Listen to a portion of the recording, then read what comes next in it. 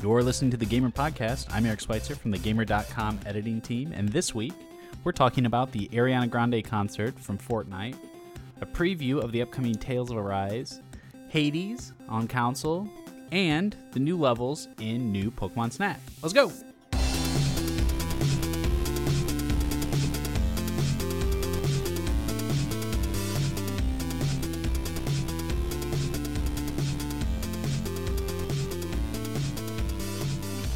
Welcome to the show. I'm here today with Stacey Henley. Hello. And George Foster. Hello. Well, the biggest gaming event of the year happened this past weekend, perhaps of the decade. I'm, of course, talking about the Ariana Grande concert in Fortnite. Stacey, what was it like just to be there? Yeah, I mean, I used to go to gigs all the time, so to just have that opportunity again, obviously with the pandemic, is brilliant. And Ariana Grande is one of my favourite artists ever. I think Fortnite is a really clever way to do, concerts and have these musicians put on much more personalised shows than they would in an arena that sells out 70,000, 80,000. So it was really nice to have an event in gaming that was for everyone. A lot of the events in gaming are the big kind of game tournaments that you kind of need to be good at to participate in. Whereas you just need to have a machine that plays Fortnite, which is all the consoles, not exclusive to anything.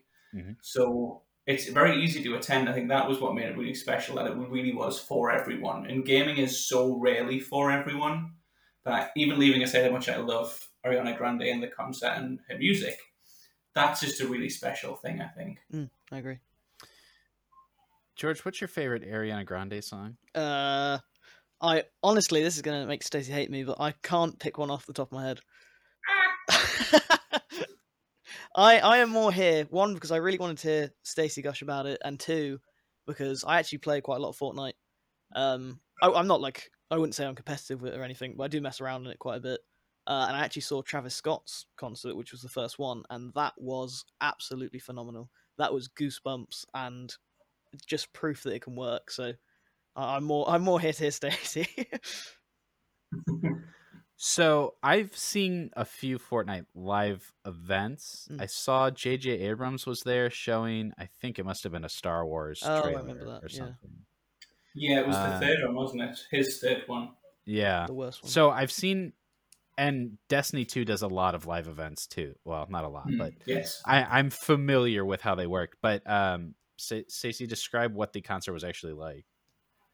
I think what I loved about the concert was how dramatic it was. It obviously opened with 3 different songs that weren't by Ariana Grande. It was supposed to make you feel like you were at a festival, something like Coachella or Glastonbury.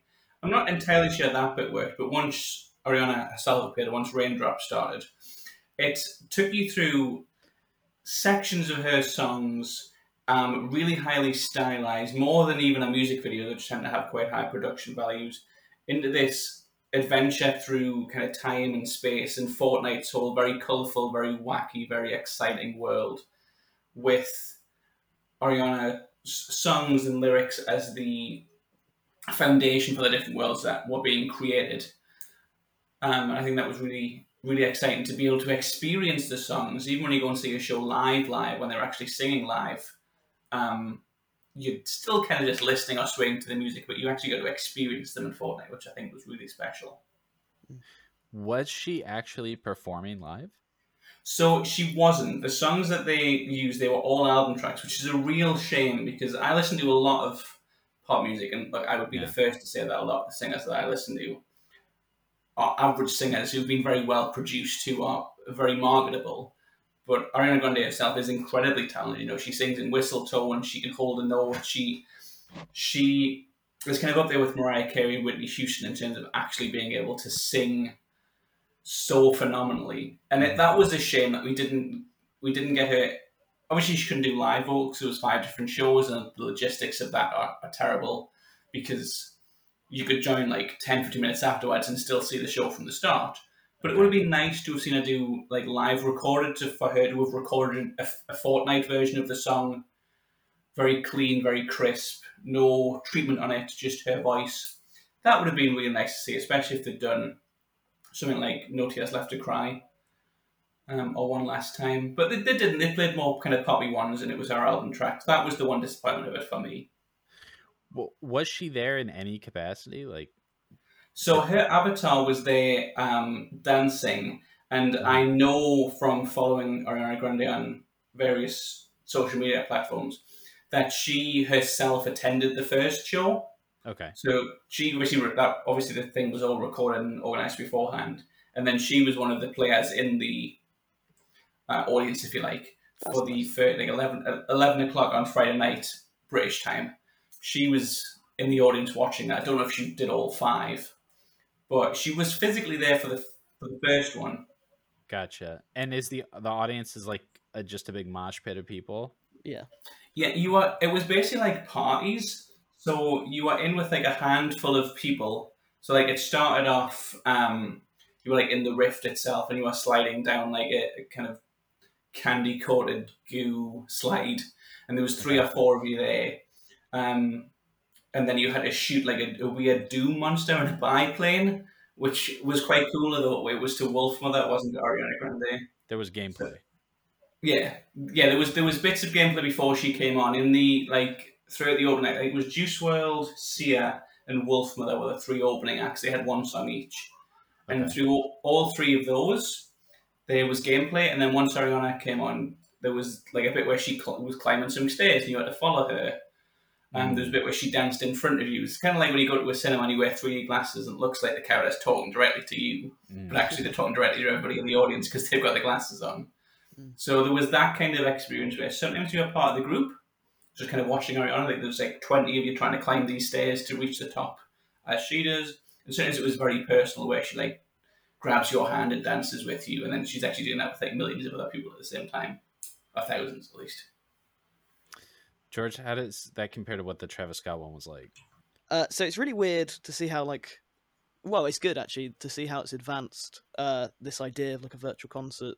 So the Travis Scott one was completely Travis Scott, and there wasn't really any like interactive gameplay elements. You just sort of existed in that area, if that makes sense. Like he's still jumping around, you still got the massive avatar of him. All the music is still playing, but there was no like mini games or anything like that.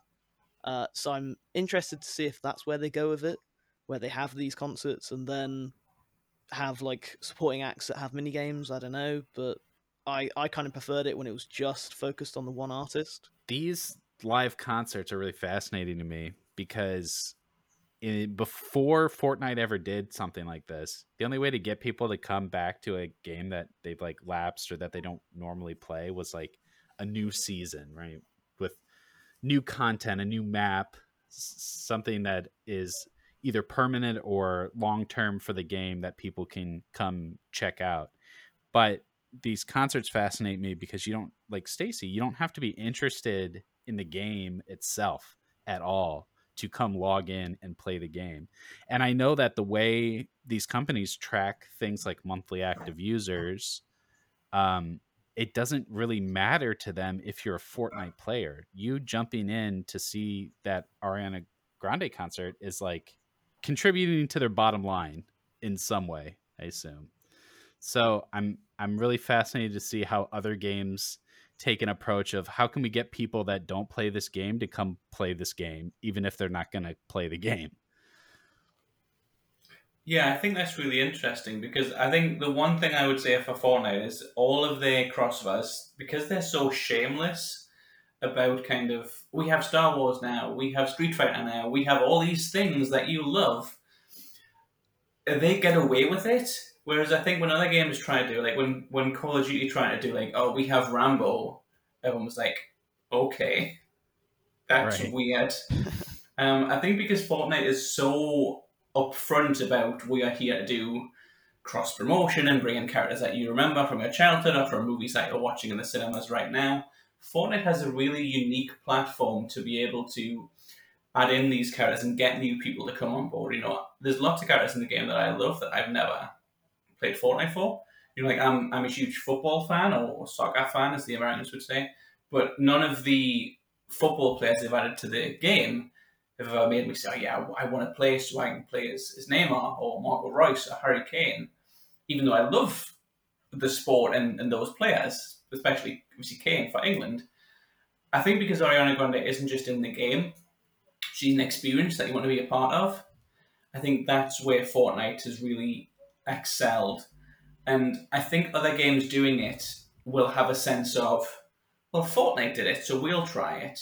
But if Sure, they yeah. can find that formula where it's, this is an experience I want to be part of, as opposed to, here's a thing from pop culture I recognize and want to pay money to dress up as, which is what the skins are. I think Right. if you can make it an experience, you'll attract players like me, who's never really played Fortnite, but who was there. I went to 3 of the different Ariana concerts because I really wanted to see it, even though it was the exact same every time. Because I'm Yeah. such a huge fan of hers, I wanted to be there and experience it and notice all the little details. I didn't notice her dogs were in it until the third time I was there. So that was really interesting to be able to watch it over and over again and still have it be live.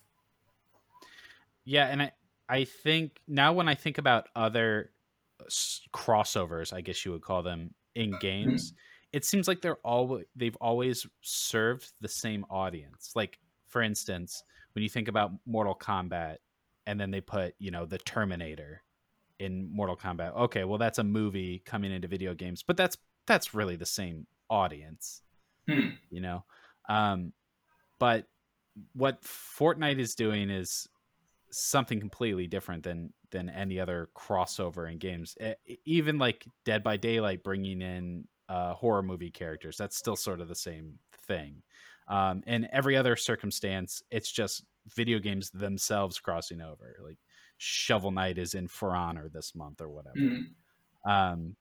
But yeah, no one has ever thought to just like cross promote in such an organic way of like, okay, what's just the most popular thing in the world?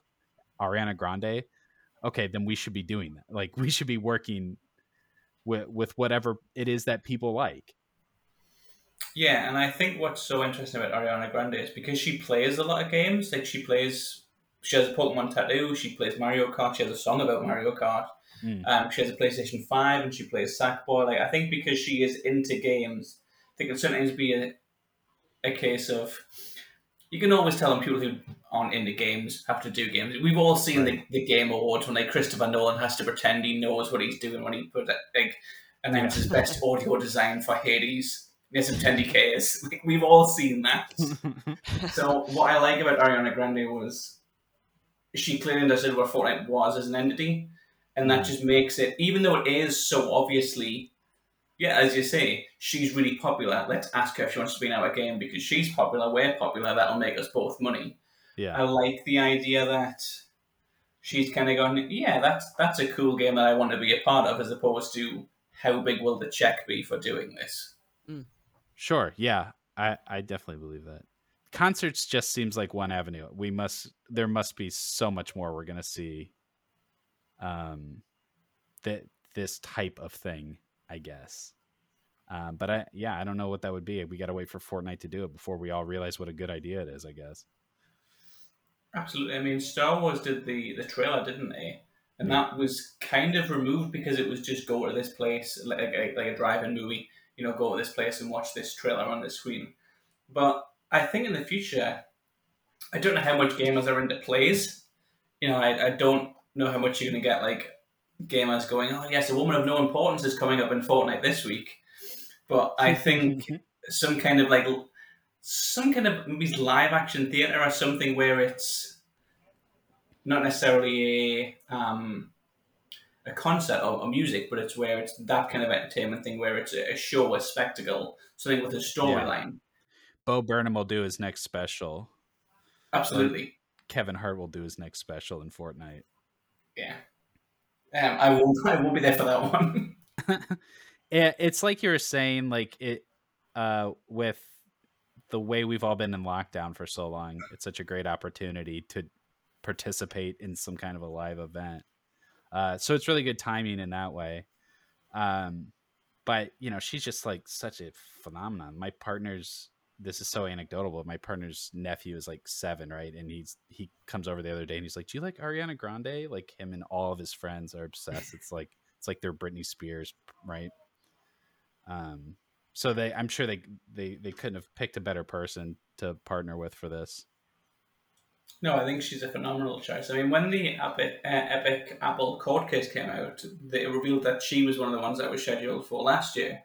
And Mm. then the pandemic knocked. It was supposed to be her and Lady Gaga, presumably for what's their song, "Rain on Me," which obviously they did the duet for Lady Gaga's album. Presumably, obviously, then they had contacts with Ariana Grande. They kept in communication with her. I imagine she was more enthusiastic to the whole thing than Lady Gaga because she plays games, she plays Fortnite, she's aware of it. As far as I know, Lady Gaga is not. So I think it's one of those things where you want that connection to this superstar who is very plugged into what you do. I think is what's so special for Fortnite, that they found somebody who gets them and not just somebody who said, yes, you're a popular video game. People play video games. I want those people to listen to my music. And to be fair to Travis Scott, he is the same. He streams himself playing Fortnite. He's a huge Fortnite fan, bigger than Ariana Grande. So I think the artists they've chosen to be their big headline stars are people who've really got Fortnite, and that makes it seem a lot more authentic rather than just having somebody rock up and be in Fortnite. Like if it was Bruce Springsteen, I'd be like, I love Bruce Springsteen, but why is he in Fortnite? That's so strange. Right. Yeah. And I don't think maybe the age group would appreciate Bruce Springsteen. No, I don't think the Fortniters are under the bus. I think the most amazing thing to me about the Ariana Grande concert is how much Fortnite is just nailing something that's never been done before. I know they've done other concerts, but not only did they like come up with this whole metaverse, as they like to describe it, right? But that they're doing it right every time. Like there's server hiccups and like people have to wait and they want to get in, they can't get in. That kind of stuff has happened. But just the presentation of it, the rollout, like every time they do one of these events, it's a huge success. And it's not just their first time, it's anyone's first time ever trying to do something like this. So it's super impressive to me. Yeah, I think even the people who don't like Fortnite, you have to admit that Fortnite is very, very good at what Fortnite does. I think the reason a lot of people don't like Fortnite is because it's so successful. You know, if you don't like metaverse games, if you don't like all these crossovers, if you don't like the kind of games that are like Fortnite where they go, you know, we have Harley Quinn, we have Aloy from Horizon. If you don't like that kind of thing, you must hate Fortnite because Fortnite gets it, like you said, get it right every time. Yeah. And is so unbelievably successful that there's no IP out of their reach. I mean, they've got Marvel and DC, Disney, Star Wars. Three of those are the same thing. But yeah, every movie, any actor, every streamer, like there's nothing Fortnite can't get their hands on. No. I'm amazed there's not a Free Guy thing. Either one, that is and I've missed it, or two, Free Guys being priced out. Because nailed on, that would be a thing that would be in Fortnite. I imagine Fortnite charged them too much money and they've gone, no. Probably, yeah. Yeah, but I can picture Ryan Reynolds in Fortnite so clearly that it must have happened in an alternate universe already, right? There's an alternate universe where there's no pandemic and Ryan Reynolds is in Fortnite and all is good in the world. Yeah. Oh, what a dream. But the trade-off is Trump got a second term. That's like, you have to choose. What do you prefer? Yikes. Okay. Stacey, who's the next concert? If you got to decide, what would the next one be? Taylor Swift. Taylor Swift is. I said this at the time that Taylor Swift is probably the one that I would want ahead of Ariana Grande in terms of how much I like them and how much of a superstar they are. Mm-hmm. But all the things I said about Ariana Grande, that she's a gamer, she plays games, she loves, you know, Fortnite and the whole deal. I feel like Taylor Swift wouldn't. So it would be really interesting to see somebody as huge as her come into this, and how would somebody who doesn't understand how the game works? Taylor Swift is brilliant. She's my favourite singer. I would love to see her live. You know, there's other people you could pick. You know, something like Beyonce would be obviously a great choice in terms of her popularity. Yeah. But you know, I've listened to Taylor Swift since Fearless came out in 2008. So I've been a Swiftie for longer than I've been an Ariana, and I think she would be a brilliant one to see. But I would be a little bit more nervous about her tackling it. I wonder how she would do it. And obviously, you'd hope that it would actually be live this time. I would hope they'd be live, and I'd hope they would be a little bit longer. Like Ariana didn't play a full song; she only played 6. I liked the songs she picked, as strange as they were, but I think it would be so great to have them play a full song. Like Taylor Swift plays something like All Too Well on the piano in Fortnite. No one else would like that other than me, but who cares? You're asking me to pick an ideal scenario, so that's what I'm picking. George, who do you want to do the next concert? He's done Pokemon, so I would say Post Malone would be like a really good choice. But I feel like for the next one they're going to need to go a bit more original. So I'm gonna go old school and say Ed Sheeran. And the fact that's old school to me probably says a lot. But I think Ed Sheeran has a lot of songs that would really fit with Fortnite. I think he could have a lot of like visual designs. I think he'd be a really good pick. That wouldn't surprise me at all.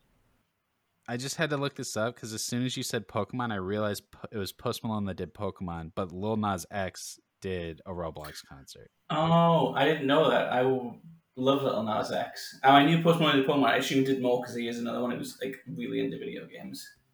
Yeah. Okay, excellent. George, why don't you stick around? We'll talk about Tales of Arise, and Stacy will bid you adieu.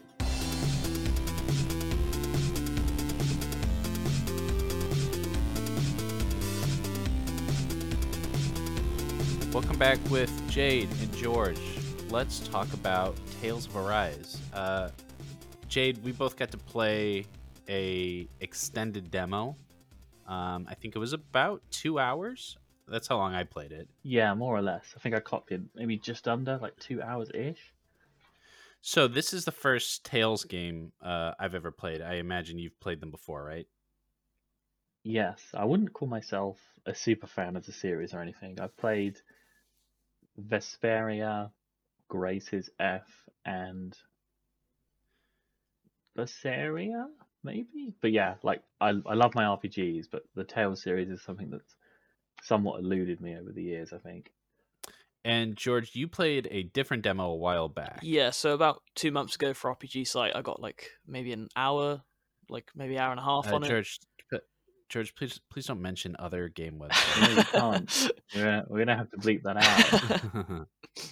Okay, cool. And have you played Tales games before? No, none. I've always heard like really good things, but it's just one of those series that I haven't really got into. Positive impressions We're from all this, experts though. then. Stuff. Yeah, for some reason, the fact that this one has a title that's not a made-up word it attracted me a little bit more.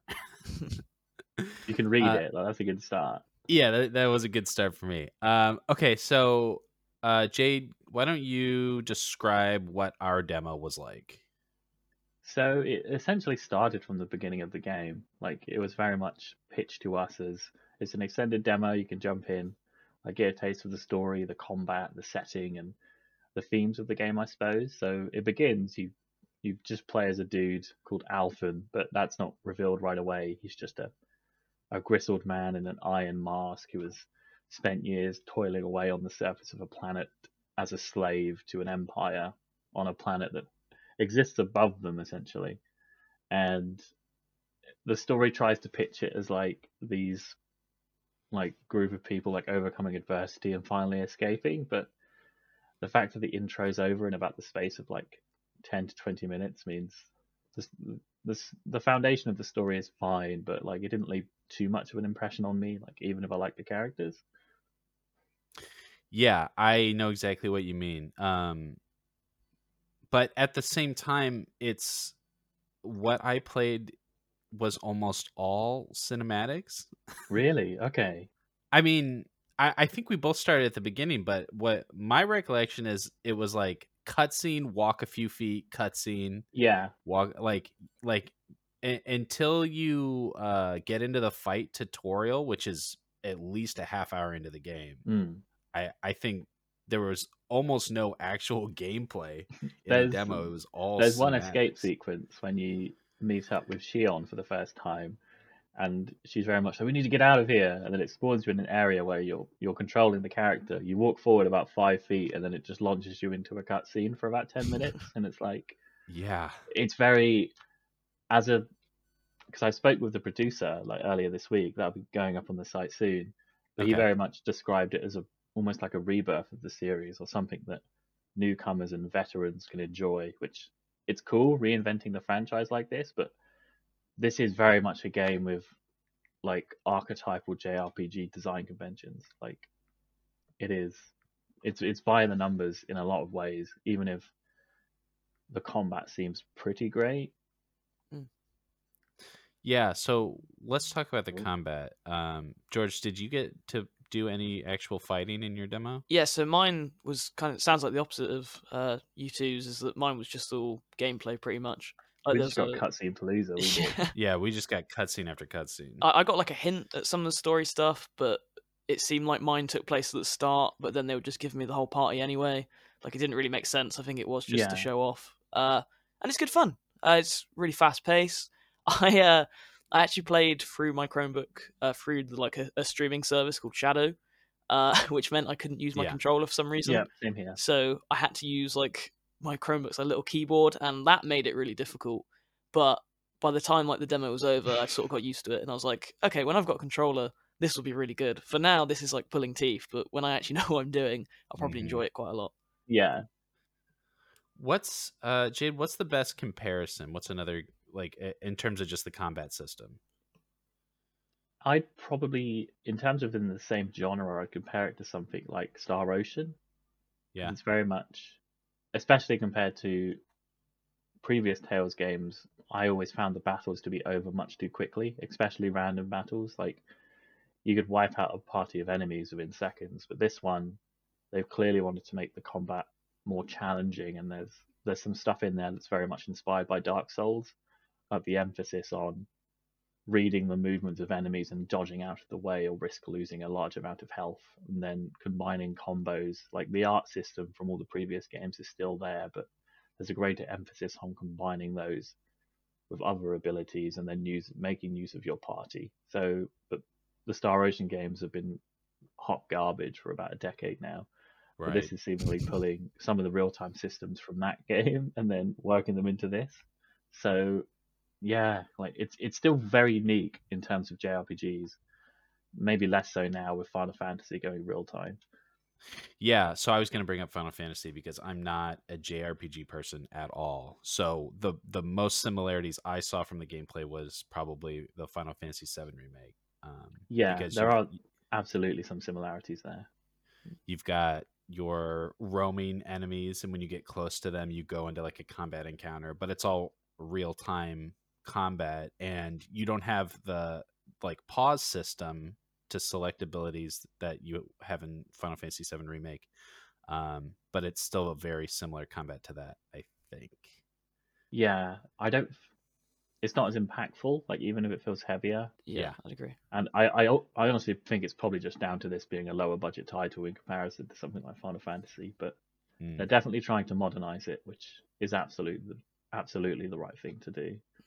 Yeah, and it's definitely lower budget, but I think like the art style is very fitting. Oh yeah, the art style's good. I remember looking this up, but they've got a specific word for like the shader they use, and the purpose of it is to make it look kind of like watercolory, like all the environments and stuff. And I'd say it like achieves that really, really well. Oh yeah, like, the word for it has completely slipped my head, but I think it combines that look well. When I spoke to the developer earlier this week, I touched on pretty much every Tales game prior to this, except maybe Berseria and stuff, had been very, flat's a harsh word, but simplistic and charming anime aesthetic. Whereas this one is following in the footsteps of other Bandai Namco games like Scarlet Nexus or Code Vein, where it's maintaining that anime base, but it's vying to be almost more mature and gritty and fluorescent, I suppose, with the watercolor stuff they're going for. In terms of the story, Jade, you said it was very like by the numbers sort of JRPG, and I don't play a lot of JRPGs, but I got that sense too. It had some influences, I think, from like Cyberpunk Dystopia. Sort of had like an Alita feel to it, and the archetypal characters, I think, is just sort of that's just what you can expect from any of these Tales games, right? I think so, because very much the main male character, Alphen, is a down on his luck slave, and the female character he's partnered with is from the planet above that have spent goodness knows how long oppressing his people. So I very much think that story is going to follow them working together and then maybe realizing, oh, we're not so different after all, or like we have a common enemy. Like I would not be surprised if that's the through line of the plot they're going for. Oh, There's a sequence at the beginning where the main characters are escaping on top of a train, Yeah, and it's a pretty cool scene. It's a pretty cool action scene, but you yes, don't get to yeah. play any of it. I It's know, because I thought that was pretty sick. I was like, oh, this is really well choreographed. Like, I'm into this. It feels like a strong shonen anime or something like that. But as you said, like, I think that's also part of like a larger sequence of cutscenes because I was expecting a fight to break out on the train, but yeah. that's not really what happened. No, the entire train thing is all just like watching an episode of a show. Like you And if it don't was that easy to bloody escape this whole time, right. like oh, just hop on the train, easy. Yeah. Yeah, so my sense was you have to really be invested in that, the watching the anime experience, I Yeah. think. Because the combat is fun, and I'm sure that it really opens up as the game goes. Did they tell you how long it was going to be? No, probably long. Like judging by previous Tales games, this is probably going to be like a 30-hour minimum experience. But Okay, the other ones are this long is too. it's probably harsh to describe Tales as like a niche franchise, but it's very much one of those JRPGs that has an ingrained community of fans who will play this game regardless. And I think Bandai is trying to widen the net as much as they can. Have all the other Tales games been like real-time combat like this one? I think so, yeah. Okay. How old is the series? I don't even know. Oh, I'd Google it, but my keyboard's loud. I think it might have started on the PS2, perhaps earlier. Okay. And when does it come out? Early September. As a newcomer as well, does this like entice you? Are you interested, or is it just sort of like enjoyed the demo, not super looking forward to it? You know, like I mentioned, Final Fantasy VII Remake, that kind of opened the door for me to try more JRPG stuff. I know that one's pretty mainstream, pretty like even I guess westernized in a lot of ways. So I'm interested in stuff like this. But I feel like I'm way too ADD to sit around and watch cutscenes anymore. Yeah. Like as a kid, Yeah. I could like get through Metal Gear and just like chill. But I was looking at my phone. I'll admit it. Like I really can't deal with like 10, 20-minute cutscenes in between gameplay anymore. I'll just look at my phone. You weren't invested when he pulled the giant lava sword out of that girl's boobs? I mean, yeah, that was pretty hype, I guess. What did I miss? That bit was pretty cool. I was like, oh, is she okay? Like, I thought the monsters were cool. You know, right at the start, obviously, you don't get a lot of techniques. You don't get a lot of different abilities, but I can definitely see where it's going. I can see that it's going to get a lot more varied, and there's a pretty deep customization menu too, from what I could tell. But I just can't watch a movie while I'm playing a game anymore. yeah, because like it's what like all past Tales games, there's going to be outfits galore for all of those characters. But even with the combat itself, it seems towards the end of my build, you were able to unlock abilities. I think they were like, to me, they were on the D-pad, where like each member of your party has like a special ability which can be combined when they reach a certain gauge. And I think once you have 4 people in your party and you're juggling all those combos and combinations together, like that could be quite compelling. But yeah, also we didn't see enough of the game to see that come to fruition. I also was a little put off by the hub town and the way that they do like waypoints and map markers. Me too. And stuff. I had to check the menu. Yeah, I had a hard time figuring out where I was supposed to go and who I was supposed to talk to. Like, I don't know if I just need more hand holding than other people, but like there was no quest markers. Once I got a quest, I didn't even know where to go with it. I was the same because on the map itself, it doesn't point out what new areas are which, so you very much have to guess. Like you'll either go to the edge of the map and be told you can't come here yet, or you'll go in the right direction. It feels quite randomized because there's quest Yeah. markers for the main quest, but when you pick up side quests, there doesn't seem to be. Yeah. And I also found that after that train sequence, you kind of fight your way through some more open areas before you get to the town. And then once I was in the town, I found myself like taking a quest, going back where we came from, going back to the town, and then going back through that area. And it's such a small zone, and I felt like we had to do several laps right at the beginning of the game. Yeah. Like once again, it feels like very old school JRPG design. Yeah. See, it's so weird hearing this because my demo was like completely the opposite to that. Like it was so gameplay focused that it's like there was no story at all, really. So describe what you saw in your demo. So it started off just like introducing the characters, only the two main ones, and then it said go to this town. So walk to this town. You can fight some of the monsters in like the overworld, and then they say, "Oh, there's like a big monster over there. Go kill that." And then it was go kill that, and it was done. It was up to like me to go around and try out the combat a bit more. So it was very different. There was some item I had to find in a house, and the house was like a 4-story house, and I could see on the map that I was in the right place, but I just kept going like up the stairs to the next level and looking around, and then up a ladder to the next level, and then back down to I don't know if you remember that, Jay, but I was just like running up and down this house trying to find one chest or something in it. I don't know if I'm going to spend the time on it, but I think I would assume if you're a Tales fan, this is going to be a pretty exciting one. I hope so. I've seen mixed reception amongst the fan base in regards to like the new graphical style and some stuff they're doing, but I think it will be quite well received. I mean, I'll play it. Like, I don't know if I'll love it, but I'll give it a go. When does it come out? Early September. I can't remember the date off the top of my head. Pretty soon. And it's going to be on what platforms? PS4, PS5, Xbox One, Xbox Series X and S, and PC. Cool. Well, I'm sure once it gets reviewed, we'll be talking a lot more about Tales of Arise. I don't even know who's doing that one. Hey, we'll find out. It's probably going to be me.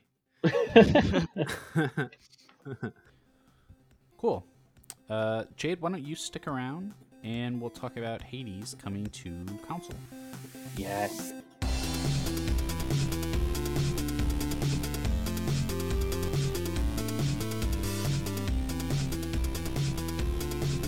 Welcome back. I'm here with Jade and now Keen Meyer. Hi, Keen.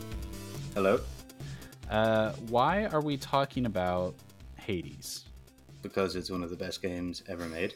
Yeah. I think it might be, It might be, right? But... It might be. It was such a phenomenon. I think it was in early access for a long time, right? Around 2 years, yeah. Around 2 years. And then when it first launched, was it late last year? It launched last year in September, as far as I remember. Okay. I think the most recent update prior to that was the December before. So there was less than a year before the last update and Hades 1.0. Gotcha. And as soon as it came out, it was just like such a massive phenomenon. My entire Twitter timeline for weeks, like we were writing about it constantly. It was popping off. Like everybody loved this game immediately. It was a huge phenomenon, right? Yeah, it took the world by storm, but for good reason as well, because prior to that, it was always big. Even the original beta, which was just Meg. That was the only boss in the original beta, and then they added Hydra, they added Theseus, eventually added Hades. But even after Hades, that wasn't 1.0 because there's an ending after that and tons of different ending conditions after that again. So it had a pretty long journey, but from the very beginning, when it was just literally Tartarus and Meg was the only boss, I don't think Meg's sisters were even in it yet. And at that point in time, people were all saying, this is something special. Like, you need to play this new Supergiant game. But a lot of people were like, well, it's not finished. And, so a lot of people are reluctant to give early access titles a go, which I think is changing now with the likes of Valheim and stuff like that.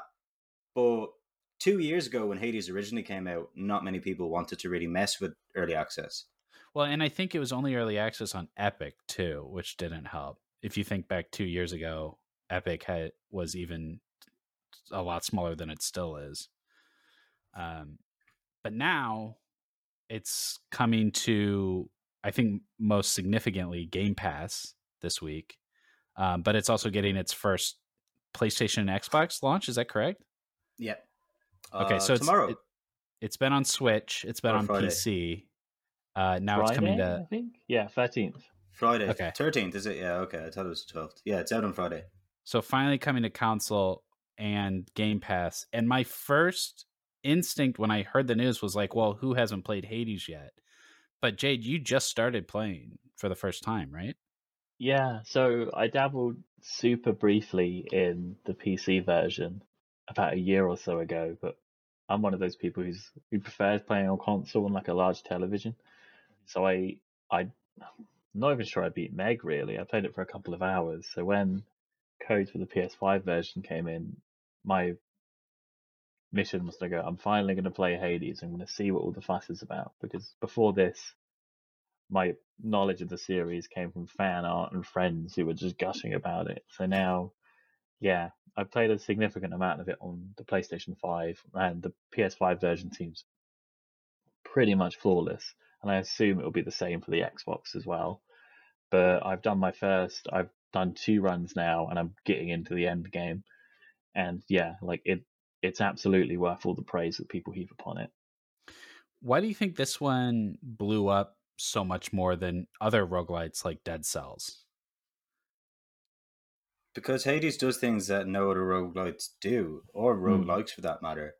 When you look at Hades, the roguelite formula in it is super tight. I mean, the combat is great, the environmental design is brilliant, the bosses are well paced in terms of how far you need to go in each biome in order to progress. All of the technical aspects of what qualifies a good roguelite are there. But also, Hades is this really curious sort of existence as a game that went through early access and people were playing and waiting for the next boss, waiting for the next area to unlock. But you could continue to rinse and repeat the areas you already had access to, because this game revolves around not just dying and starting again, but also how that creates a narrative. Like in Hades, you are not necessarily supposed to die, but you are rewarded for dying, because you get new conversations and you can spend your darkness on new upgrades, and you can give people nectar. You need to die or win to go back to the House of Hades and give people nectar, which is what advances all the side stories. The narrative in Hades, I think, is what ultimately distances it from any other similar game. Yeah, it seems like what most people connect with is the story and the way that it evolves. For people that haven't played it before, Jade, can you explain what makes its storytelling so unique? I think, as Kian said, like a lot of roguelites or roguelike light, however, whichever one it is, they punish you far too frequently. They'll take everything away, whereas Hades realizes that failure needs to be a fundamental part of both its gameplay design and its narrative design. Like, if you aren't familiar with Hades, the entire thrust of the plot is Zagreus, the prince of the underworld, is just trying to reach Olympus and learn more about his past.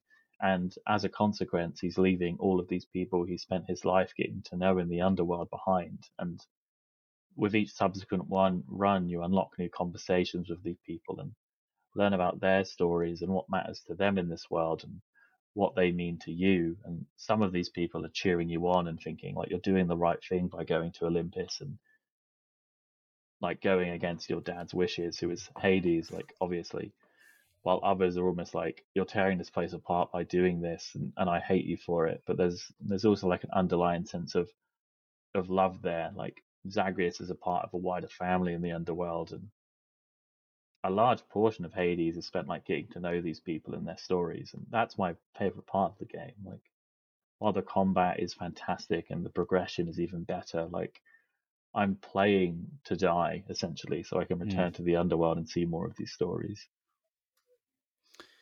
And it's like extremely sexy. Yeah, everyone in that game is like sexy as fuck. Yeah. It's a It's problem. also so novel in that if you take even over the last like year and a half, you've got Assassin's Creed Odyssey, Immortals Phoenix Rising, God of War was 2018. Well, God of War was uh Norse this time 2018. around. Yeah. But what was the other there was another Greek one. It was Immortals, Odyssey, Hades, and there was one more major one.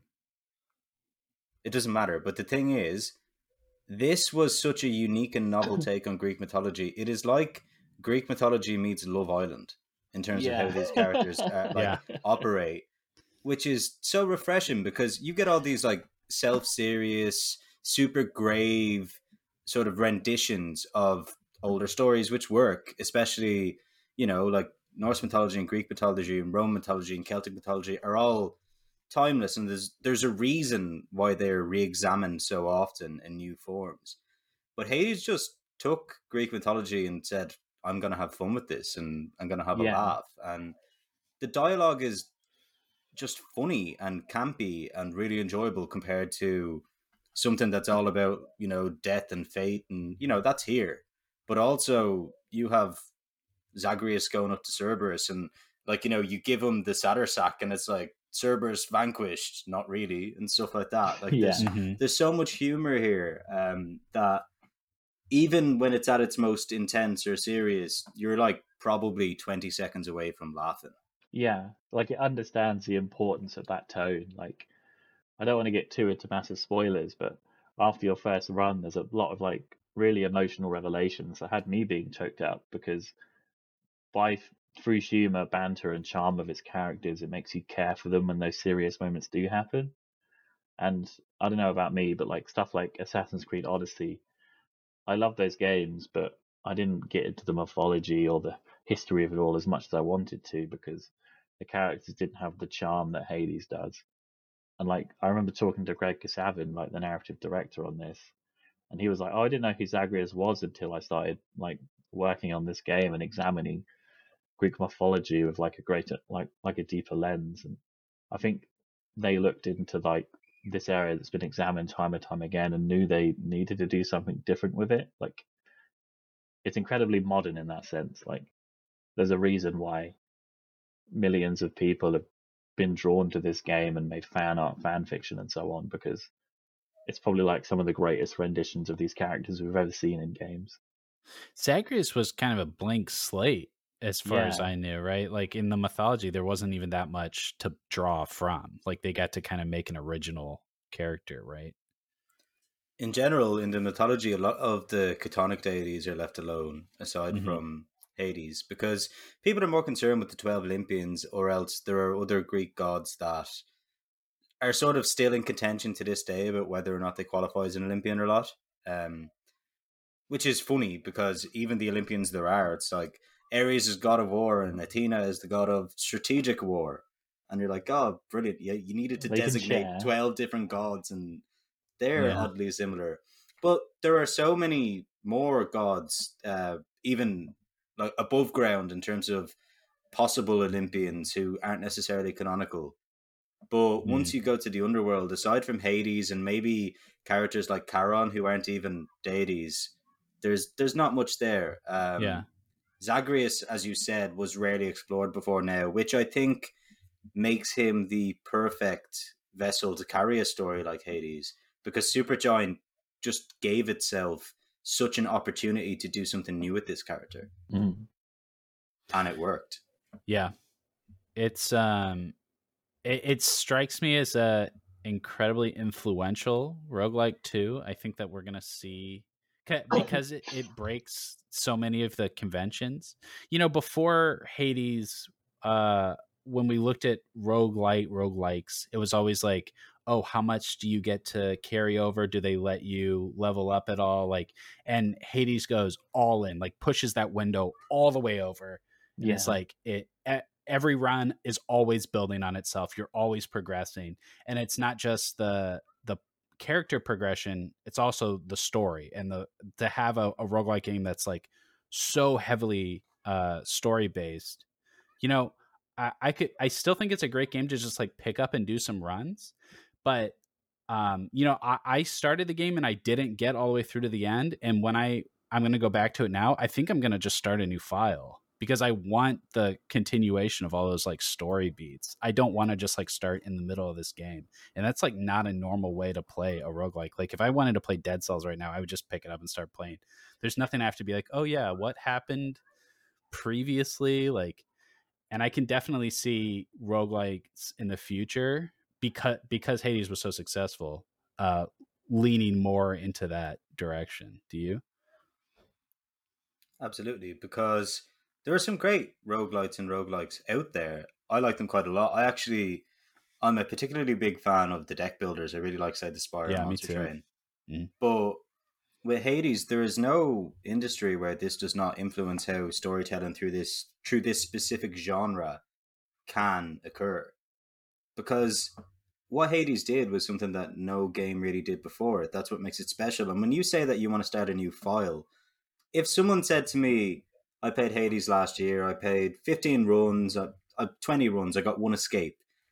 I'm considering playing it on Xbox or PS4 or PS5. I don't know if I want to start a new file or not. I'd say absolutely, because you are supposed to not escape like 20, 25 times before you do. Mhm. You were supposed to get to know all of the characters in the House of Hades by repeatedly coming back, speaking to them, learning about them, and eventually you escape, and then their attitude towards you changes. You're not supposed to get out on the first or second try and miss all of that, because it's not necessarily exposition, but it's definitely essential context. And I think if anyone jumped right back in where they left off, I'm not sure they'd stick with it, because that context is pretty much essential for actually wanting to repeatedly get out of the underworld.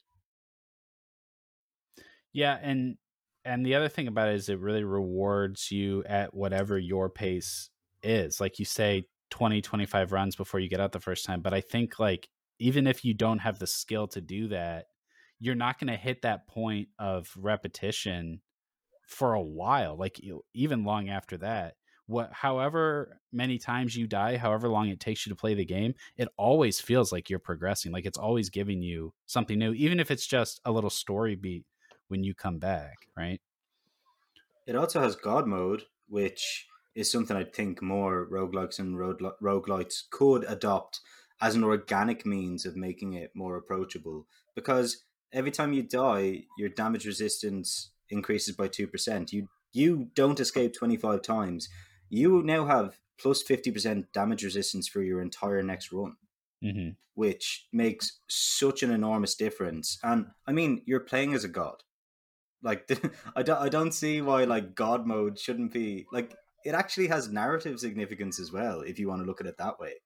I think that when people talk about difficulty options and whatever, Supergiant has done a really, really good job of innovating in a way that still feels organic to the entire experience. That there's no hard difficulty options. There could easily be. I don't think that would make it any worse.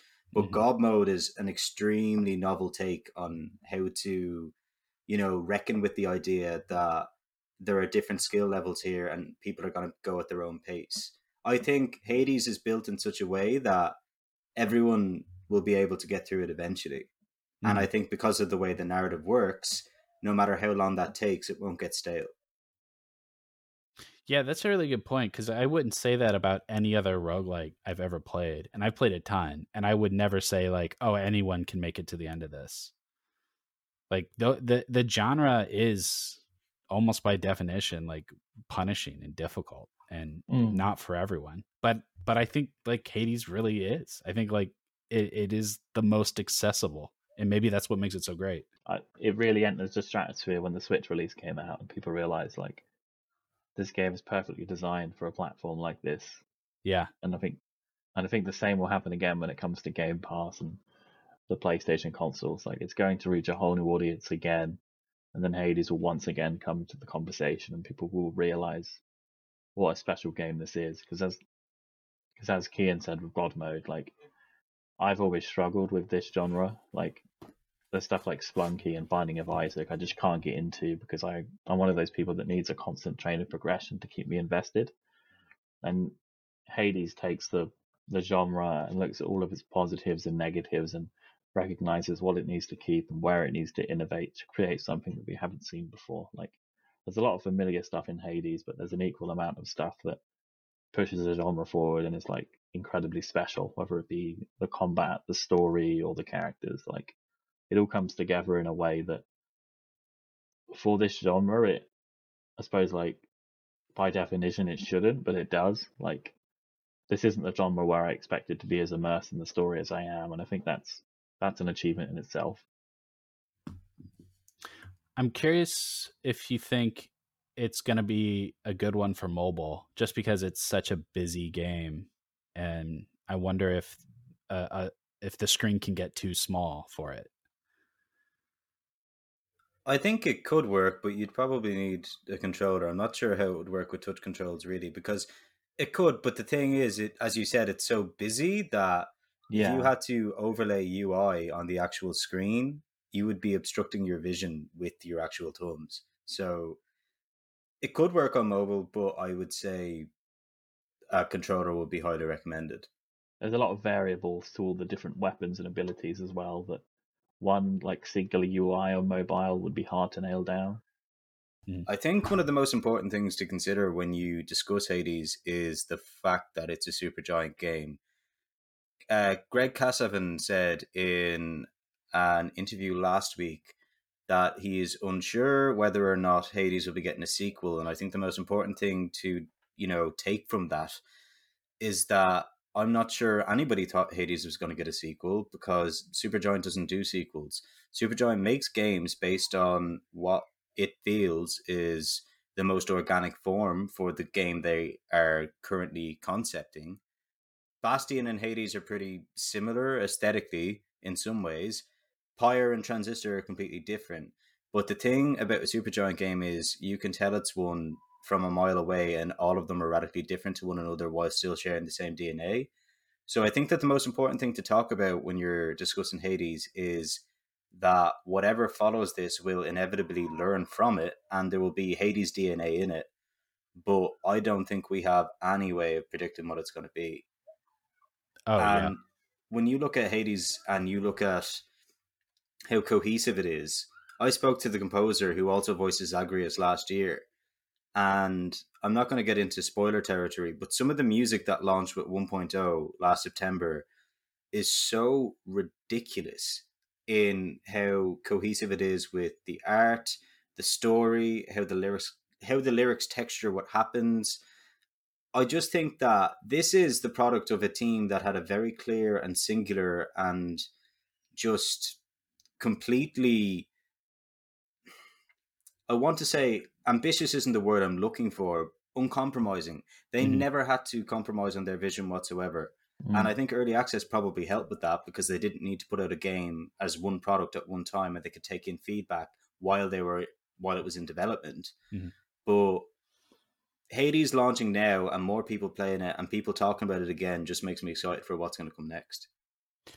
Yeah, that's a great point. I'm not interested in Hades 2 at all, but I'm incredibly interested in what Supergiant's going to do next, right?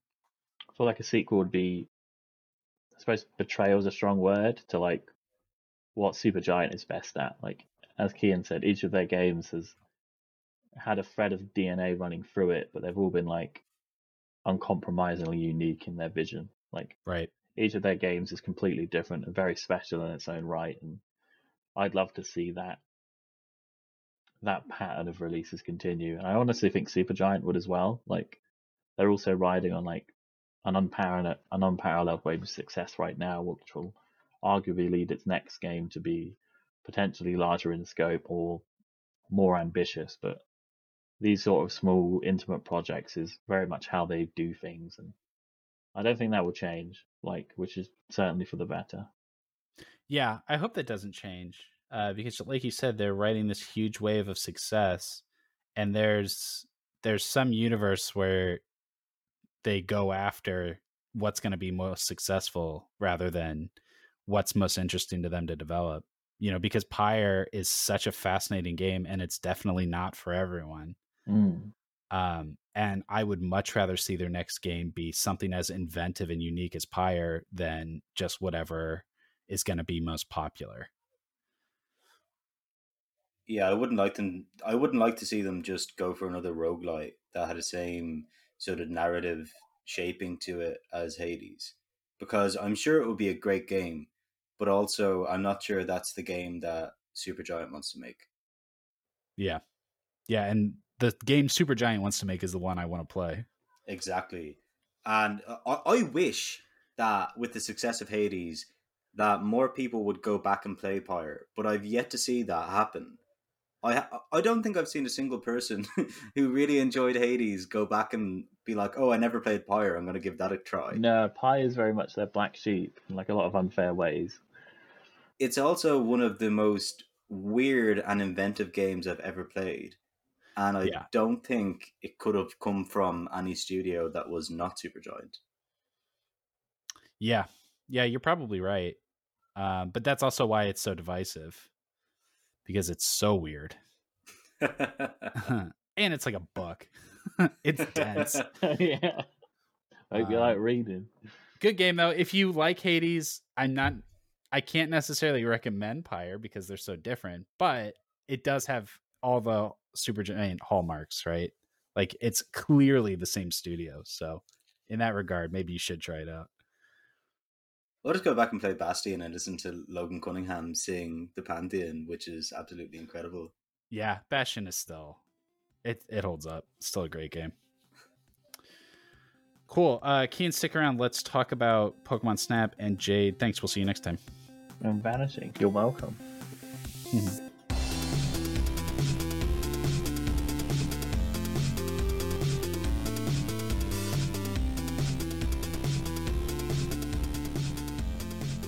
Wouldn't be an episode of the Gamer Podcast if we didn't talk about a Pokemon game.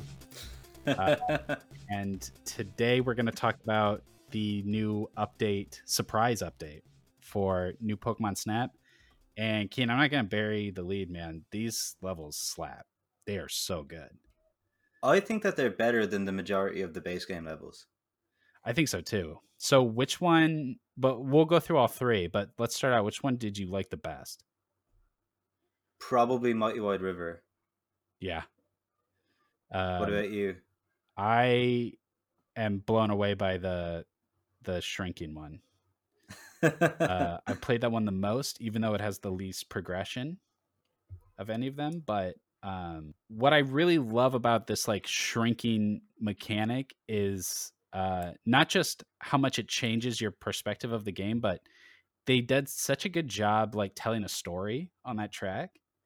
And the way that you follow the Grookey and the Pichu, and it gets chased by the Dodrio, and then at the end they meet up with the Torterra, and it like protects them. Like that whole narrative is really fun. But then there's just like all kinds of little details. Riding on the back of the Emolga is really cool. Feeding the Snorlax with the tiny fruit is really cool. Like it's a shorter track, but like every moment of it is incredibly inventive. Even after a dozen regular levels, like they found something to do. They found a way to do something I didn't expect, which really impressed me. I think they also did a really good job of contextualizing that level in particular, because obviously Barren Badlands, Mighty Wide River, and Secret Side Path are all on existing islands. Mm-hmm. But with Secret Side Path, because it's part of Florio Nature Park, I know that you can access it on your own. You don't need to go into Florio every single time you want to play Secret Side Path. But Pidgeot's nest is there, and during the day it's like, oh, it looks like a Pokemon is here. They could be out looking for food. And then at nighttime, the Pidgeot from Florio can be seen in the nest asleep. Yeah. Which implies that it's either... you haven't fed it in Florio, because that's how you get the 4-star shot on Florio. Is you go at nighttime, you feed Pidgeot on the right at the beginning, in the middle, obviously, and then it flies down to you in the meadow and you get your 4-star shot. But obviously, because you're not there to feed it, it just goes back to its nest and goes to sleep. I think that how they have managed to contextualize these new maps in tandem with existing ones gives me a lot of hope for the fact that this is the first of several updates. Yeah, I hope so too. And you know, I love the base game already, but for some reason, like you said, like I think these are even better. Talk about the wide river. The river, Stacy wrote a really good piece for us about how we've got a lot of water levels already. We've got the beach, we've got the reef, and we've got the undersea. Mhm. The undersea in particular is absolutely incredible just because of how much spectacle there is involved in that. Especially when you figure out how to unlock all of the alternate routes and finally get Lugia. And the first time you get Lugia out and you get it to do the underwater roar is like, wow, this is Snap at its best. Yeah. Especially because of how many steps are involved in doing that. Like, I personally believe New Pokemon Snap is one of the best puzzle games I've played in years. Because even though it's not ostensibly a puzzle game, yes, it is. Yeah, I agree. And the thing is, with the river, they somehow managed to include a water level that is not like the other three, because you are actually moving along with the river's current and observing the land beside you, but also the river itself. When Feraligatr jumps down, like after scaring the Beautifly, and then just dives into the water, or you see, if you throw an Illumina Orb at Tropius and it flies off into the sky, Gyarados coming out of the waterfall at the end. That is one of my favorite parts of the map. But also, I went to show my brother that. I was like, oh, look how cool this is. He hasn't played Snap. And I was like, look, if I just throw this Illumina Orb here, Gyarados jumps out and he didn't jump out. And I was like, oh my God, this is embarrassing. Like, he's after watching 3 minutes of this level being like, oh, yeah, sure. And then Gyarados is supposed to jump out and it just didn't. But when it does work, it is just incredible. Especially, I'm biased, right? Because Gyarados is one of my favorite Pokemon. Blastoise is my favorite, and then probably after the rest of the Squirtle family, it's like Gyarados and Suicune. So like, I like water Pokemon, which definitely feeds into why I like Mighty Wide River. But I think it's the best water level without a doubt, because you're talking about the stories in Secret Side Path, and I completely agree with you. And I think that similar stories in Mighty Wide River are maybe not as good, but because I prefer the environment, they work better for me personally.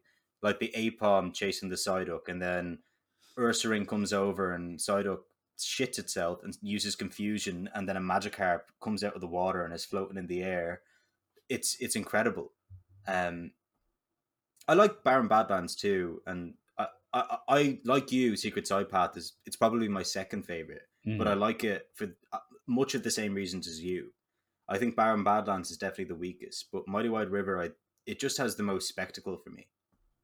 Barren Badlands has a lot of repeats of Pokemon we've already seen, and I guess they all three of them do. Barren Badlands seems like maybe it has the least new Pokemon to find. There's the Rockruff. The strange thing about Barren Badlands is that it actually has the most. Does it really? There are 20 new Pokemon and 10 of them are in Barren Badlands. Oh, okay. Well, I obviously haven't spent enough time finding all the secrets there then. The problem is that most of the interesting things in Barren Badlands happen from existing Pokemon. Right. Okay. So it's got Rockruff, Tepig, Crustle, Swalot, Scolipede. That's 5. There are definitely 5 more. Is Coughing? Yeah. Coughing's there, yeah. And I'm not going to try and I'm not just going to remember them if I can. I don't know. It felt like it had fewer. There are 4 more there, but the issue is that Tyranitar does more on that map than any of the new ones, really. Onyx at the end, it's pretty cool seeing Onyx poke its head out of the sort of caves at the end. But the entire middle of that map, sure, like the poison swamps are interesting, but Swalot's just not that interesting a Pokemon, and half the map is devoted to it. Don't tell Stacy that. It's true though. Half the map is devoted to that, and Coughing. I like Coughing and Wheezing, but Coughing in this doesn't even do anything. Yeah. And Tepig, it's not like Grookey or Pichu or Scorbunny. It just sort of runs away on its own. And I've maxed out that map to level 3. Yeah. And it does hang out with Torchic, Rockruff, and Shinx. But it's the least interesting of them because the rest of them actually do things, and Tepig just sort of sits there and smiles. There's a moment on the alternate path where you find the Scolipede and it's sleeping, and the Tepig and the Rockruff are like curled up with it. And I was like, man, they've done this in like 4 different levels where you just have a big Pokemon and then you have 2 small ones sleeping next to it. Why they kept reusing that? I don't think it really works with Scolipede either, because No. you can see Torterra being a sort of like paternal Pokemon to the likes of Grookey and stuff. Scolipede, absolutely not. Scolipede is a mean Pokemon. Yeah. There's no way it's looking after Tepig and Rockruff, even if it is asleep and they're just like cuddling up for warmth. Also, why would Rockruff do that when Lycanroc is on the same map? Right, yeah. It just...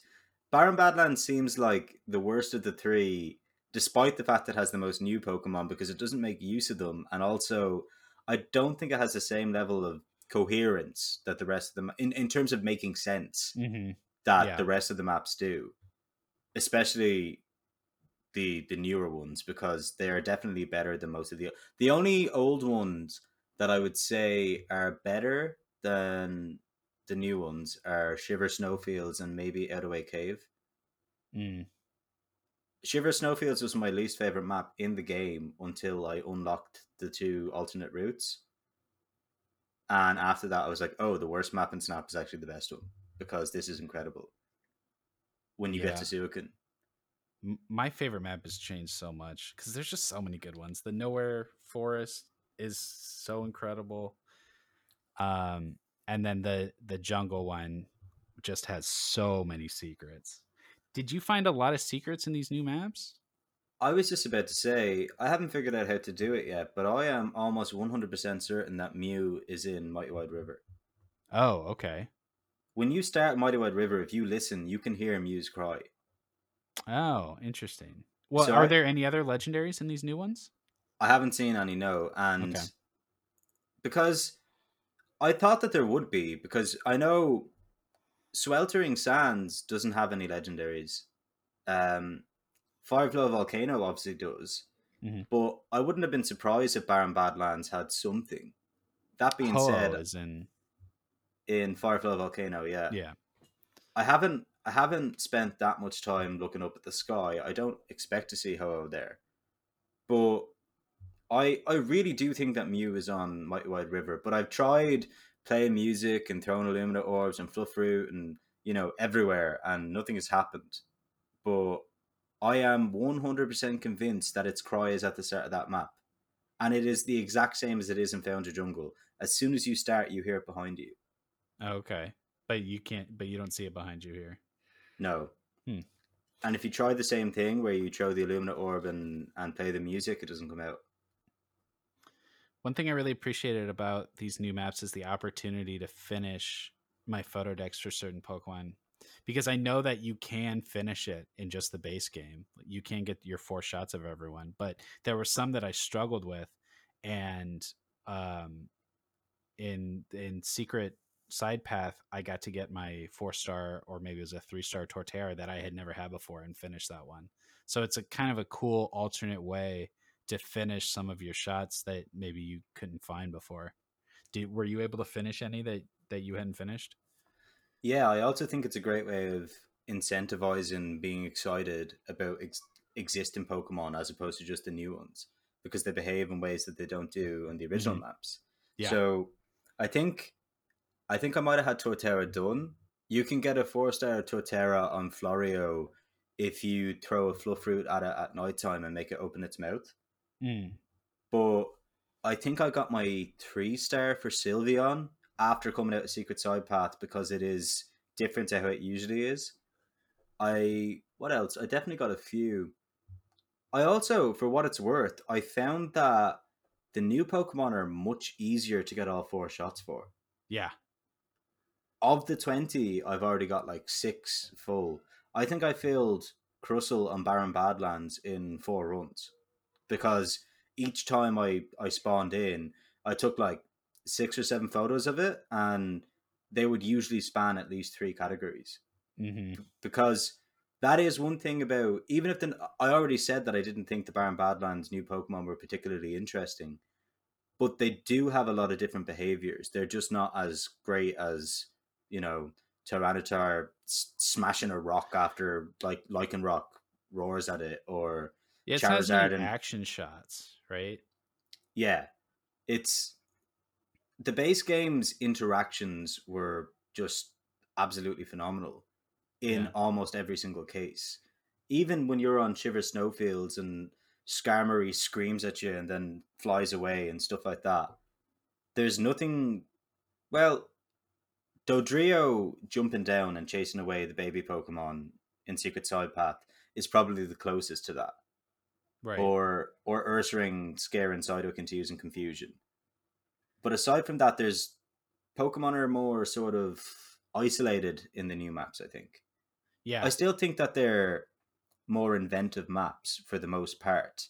And it definitely shows that Bandai knew their strengths by the time they started working on these maps. But I would like to see more Pokemon interacting with each other instead of having their own set scripted parts. Right. Yeah, that was something that occurred to me during Secret Side Path 2, because that finale where the Dodrio's surrounded by the 3 Torteros and the babies are on the back of the one, that's such a scene, and you can pull some of all, like 10 of my favorite pictures of all time come from just that part of that track, because there are so many different angles, there are so many different perspectives you can take to get cool shots there. And the rest of the game, as you say, it has a lot of like isolated moments, like this is when you're going to get this shot of this Pokemon doing this action, and try to frame it up perfectly and time it right and get a really good shot of this Pokemon. But that particular sequence is such a cool scene that you can find different shots in. I really hope that we get to see more stuff like that in the future. Yeah, like there are very few scenes in the base game that are that busy and that well done. One of my favorite ones is in Elsewhere Forest when you have to use the Crystal Bloom to guide Sawsbuck. No, it's Deerling through the forest to meet Sawsbuck. Yeah. If you hit the wrong one halfway through, you attract what are they called again? You know what I'm talking about. They're a similar shape to a Mulga, but they're in Elsewhere Forest. Are they espers? Esper, that is Yeah. who. You attract the Esper to come down, and that means Deerling goes the wrong way. But if you miss that Crystal Bloom and guide Deerling the whole way through, and it's reunited with Sawsbuck, and then Espeon guides you into the new part of Elsewhere Forest that you've likely not been, despite having, that took me like 8 or 9 runs to actually find that. And then when you finally get there and it brings you to like Gardevoir and Alolan Ninetales and stuff, the Dodrio and Torterra fight in the new update, I think it's not as inventive as that in terms of working with the level design, but it is 100% better in terms of telling an actual coherent Pokemon story using all of the Pokemon at your disposal in a level. Right. And I would definitely like to see more of that in future updates. You and I are a little bit unique in that we both really appreciate the pace of new Pokemon Snap. I think like broadly the criticism I hear the most about this game is how much of a grind it is. Because of how many times you have to repeat the courses over and over to level them up and to finally see something new. I think the people that bounced off this game quick they expected like how the original game was just like a couple hours to see everything, whereas this one you do have to repeat a lot. But I think you and I appreciated that a lot because of how much you get to experiment and how much you get to find, and because it challenges how well you can pay attention to like small details, right? And so it was interesting to me that these new levels did not cut down on the grind at all. Like they still required the same amount of replays, and I think even the Secret Side Path, it only levels up from 1 to max, and I think it took me 6 runs to get there. I think with Snap, you need to fully enjoy it, and I don't mean to dictate how someone should play this game, but to fully enjoy it, you need to play it in good faith. and recognize that it's not making you grind for no reason. Yeah. There is a lot here to see, and you can't see all of it in one run or two runs or three runs. And sure, if you just want to, jump in and it's a new Pokemon game and you want to play it for 5 or 6 hours, sure, that's fine. But this is the perfect game for people who genuinely love Pokemon and, have for a long time and regularly play these games even now, because it has the best Pokemon stories. It has the best Pokemon personalities. It has the best Pokemon behaviors. There are so many things that this does that outshine the mainline series so overwhelmingly well that I'm already like, I would prefer 10 Snap updates in one go than Gen 9. Yeah. Because this is just such a unique game in that way. And I understand, right? If you're just picking this up as a very casual fan and you're expecting high octane action, it's not necessarily going to give you that. But also, it can. When you get further into the game and you can go through levels faster, or a lot of people I know are like waiting for like some perfect shot without ever doing anything. Mm-hmm. And I'm like, no, I don't finish a single run without zero film left. Yeah. I sometimes run out of film halfway through a run. And I think if you play properly and you get all your photos evaluated, it's not that grindy. Like when you say that you leveled up Secret Side Path to max in 6 runs, when I first started playing, I didn't really know how to play properly. It probably took me double that to level up areas. Mm-hmm. But now you can do it because you're using all of your shots. You're getting pretty good shots. You're experimenting with different Pokemon to see how you can get them to move. Like you're throwing fruit at their head and orbs at them and playing music. And you get to see all these different behaviors, and no 2 runs are the same. I don't think it's like we spoke about Hades. I don't think it's roguelike or roguelite level of difference between each run because it is linear, but no 2 runs are the same. Mm-hmm. I don't think you can do the same run twice. And I don't know, I don't mean to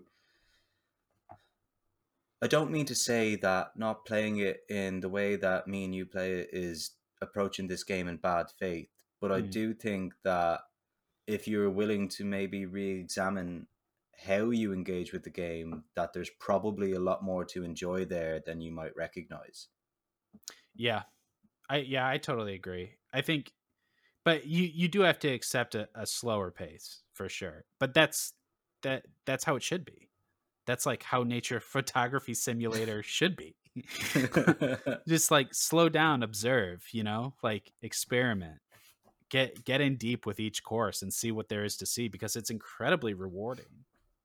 Like it feels like one of those cliches where like the more you put into Snap, the more you get out of it, because those really unique interactions and like the really special things that can happen, it takes a lot of trial and error to find those things, but it feels so cool when you do find them.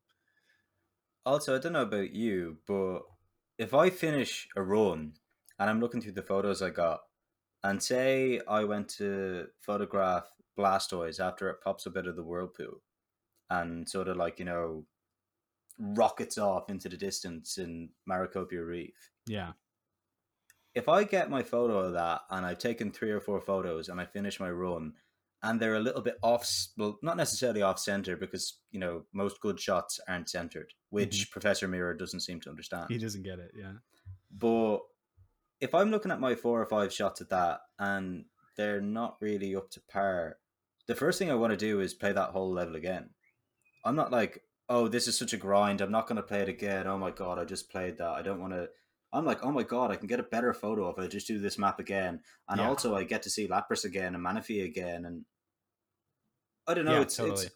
I suppose it is just a different approach, isn't it? It depends on how much this is your thing. Like, seeing Pokemon behave in unique ways and getting to actually photograph them.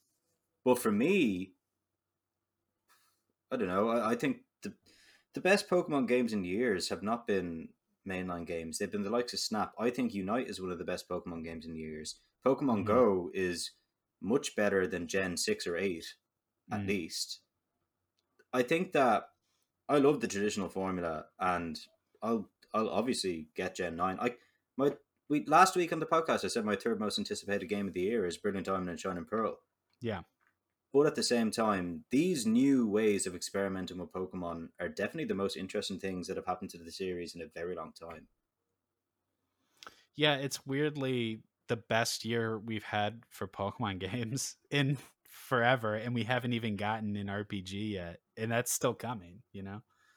Exactly. Yeah. I love it. I had no idea this update was coming. It was a total surprise to me. It was just like, and it's out today. Yeah, I had a feeling that they'd do DLC, but I didn't think it would be this soon, and I didn't think it would be, announced with such short lead time. Right. I hope there's a lot more. I do too. I think that there are definitely hints that there are more, even in Professor Mirror's dialogue in this new update. Mm-hmm. And the fact that I don't think that they are going to launch this game, have it ship 2 million units, not including Japan, and launch an update like this. And the last thing is like, oh, and by the way, among the last Pokemon ever added to this game are Swalot and Crustle. Mm-hmm. I think that, there's a lot of Pokemon still missing from this that kind of need to be in a new Pokemon Snap game. So I think that there won't just be one more update. I would say at least 2 or 3. Right. And it doesn't narratively, like you said, it doesn't feel like an epilogue in any way. I mean, it starts out with like, oh, we've just discovered this new technology where you can shrink. I think we can count on seeing that mechanic used in another region. I think it would be great in the jungle. Absolutely. And I think the exact quote is something like, oh, right now it only works in this one place, but we're working on it. Yeah. So also, if there's more maps, I already wrote for the site, I want a map in space, because that is something that Pokemon can get away with the Ultra Right, Beasts. and that's how the first game ends. So I just really think that needs to be there. But also, I mean, we haven't even got anything from the Dratini line in there. There That's are so a really many good point, yeah. There are so many, Abra, Kadabra, Alakazam, they're not there. And I know I'm just naming Gen 1 Pokemon right now, but if Unite is anything to go by, where half the roster is Gen 1 and 2 of the new Pokemon coming to it are also Gen 1, I think that, yeah, sure, they're different developers, but regardless of what Pokemon does ever, Gen 1 is always going to, have the highest presence. And at the moment with Snap, it is missing some of the most iconic Pokemon from that. There's, Scyther's not even in it. Right. And Tauros. Yeah. Magmar. Magmar, is Magmar in it? No, Electabuzz. Magmar and Electabuzz, in the anime, that's probably the most iconic fight in the entire anime. Yeah. And that needs to be there. Scyther popping out of the grass in the original game is a pretty iconic moment too, I think. Yeah. I think that there is... Gen 2 is pretty well represented in terms of good Pokemon, with the likes of Tyranitar and Umbreon and Houndoom. Weavile. Well, Weavile is Gen 4, but I mean, it kind of represents Sneasel. Swampert, is that Gen 2? Swampert's Gen 3, I think. Gen 3, okay. It has, but it does have Feraligatr, Typhlosion, and Meganium. Right. So, but yeah, I don't know. I don't see a game in which the last update ever is Fungus or Shroomish. Yeah. I like Shroomish because I like Breloom, but also it's not really capable of closing out, new Pokemon Snap, especially with how successful it has been. There's a couple things that feel like they're missing that I don't know if we'll ever get. Like you mentioned, there are a few Pokemon that we haven't seen, but there's also still no evolutions, which was such a big part of the original game. It's just so bizarre to me that you don't have any way of evolving a Pokemon in the course, right? I am trying to figure out yet, because I've done it a few times, but I can't tell if it actually happens. When you use the Illumina Orb and the Crystal Bloom and Mighty Wide River to get Gyarados to come out, there are 2 Magikarp trying to jump up the waterfall. Oh, okay. And the thing is, a Magikarp evolves into a Gyarados in the same way a Koi becomes a dragon, in terms of, scaling the waterfall and when it gets to the top. That is what it's based on. Okay, so that's kind of seems like one, yeah. But it's not visible. You don't get to see it happen because it's behind the waterfall, as if it's a curtain. But maybe that's hinting at something. Maybe that's a tease. Maybe I'm just extrapolating too much from that. Hmm. But it does seem really weird that there are no live evolutions. Yeah, that'd be a Yeah. pretty cool moment to get a photo of. And something I wrote about, there's no shinies. It Yeah. seems like such a huge missed opportunity just to have, like, maybe there's a 2% chance that when you run a course, something on that course will be a shiny version. It would incentivize using the online features so much Yeah, in terms of actually sharing photos. right. Like, imagine you're in Runes of Remembrance and you get a shiny Umbreon. Yeah, That would would be be nuts. incredible. I'm not Yeah. sure how easy it would be, especially because of how unique the behaviors are and how consistent they are across each course to implement shinies. But I also think it could definitely be done. And if it was, it would make new Pokemon Snap have so much more longevity. Yeah. Because, I mean, shiny hunting, we do that in every Pokemon game. Like, that's what gives even the oldest Pokemon games the longest life is people hunting for shinies. That's like where replayability comes in so strong. What's your favorite shiny? I mean the Black Charizard. Black Charizard is, it's everyone's favorite probably. It's the most obvious one, but and it's because, like, the Pokemon card. Every time they print a shiny Charizard, it's like the biggest chase card. You know, everybody wants the shiny Charizard card. So, what's yours? I don't know. I really like Umbreon. I like the blue Yeah. hoops, but also I think a super underrated one is Gigalith. Okay, I can't picture it. Shiny Gigalith, the orange spikes go to like a sort of like teal blue, Oh, that's cool.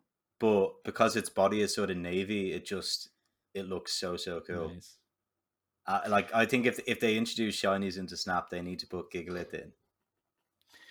The Secret Side Path just really opened my mind up to all the different things the game could do. I mean, I want to see more shrinking on courses, but we could run courses backwards. That would breathe a ton of new life into them. Absolutely. I mean, even the fact that alternate paths exist just show how the same course can be so different with just a minor shift in direction. Yeah. If you could run courses backwards and experience things in reverse, well, it's not necessarily in reverse either, because if the Pokemon are still on the same scripts, then you can experiment that in a way. And, like, say Florio is probably the easiest one. Mm-hmm. So Pidgeot's at the start. If you start at the back, Pidgeot's not there yet, but Florges is there 2 minutes before you're supposed to get there. So what's Florges doing? And by the Right. time you reach the Bouffalont at the end, what are they up to now? I mean, that's a Yeah. great idea. And then you've got, like, the Pidgeot and the Dodrio disrupting things, but what are all those Pokemon doing before they got interrupted? You know, that kind of Exactly. stuff. Maybe there's Pokemon that were there that weren't, that had run away before you even got there. So that would It'd be be really cool. cool. It'd be cool as well, because each island has its own sort of theme. Like, Bella Silva has the Elsewhere Forest, Found Jungle, and now Mighty Wide River. If, hypothetically speaking, they were to add more courses to those, they could. This is very ambitious, but it depends on how much they want to actually put into this. Start sort of making the thematic connections between each course in a certain part of the region more apparent. I spoke about Pidgeot in Florida Nature Park early on, and how Secret Side Path contextualize the fact that Pidgeot lives there. Yeah. If there are, 1 or 2 or 3 more courses on any given island, that feature exists in Pokemon, they can continue to build on that Pokemon's personality based on how they behave on previous courses. And if they're on a new one, yeah, sure, it might be, if it's on Veluca Island, it might be a different Luxray to the one in Fireflow Volcano, but maybe it's not a different one. And it just adds so much more to it, because behavior is what really carries Snap. Mm-hmm. And if they were to make these connections even more apparent and add more weight to them, I think that would also make it more replayable and, just much more cohesive in the long run. But I do think, of all the ideas we've discussed, shinies are definitely the best. Yeah.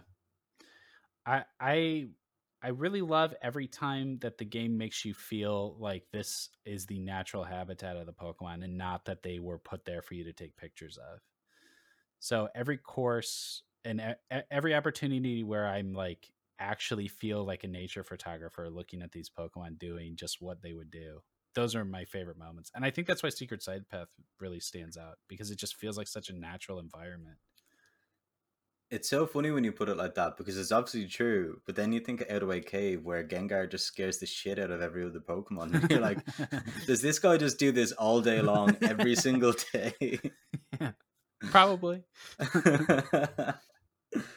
But yeah, it does feel, I don't think there's a single instance in this where it doesn't feel like you're the intruder. Right. Not in an overly invasive way. I don't think most of the Pokemon don't care you're there. But it is very obvious that you are in their habitat. They are not put here for you to photograph. So that is probably part of what makes it special, though. Yeah. Yeah. Great game. Can't wait to see more. I know it'll have to end at some point, because that's just how, I mean, it's not a live service game, obviously. Make it one. Yeah. Yeah, it should be. New Pokemon Snap Live. All right, that's our show for the week. Thank you all so much for joining us, and we'll see you next week.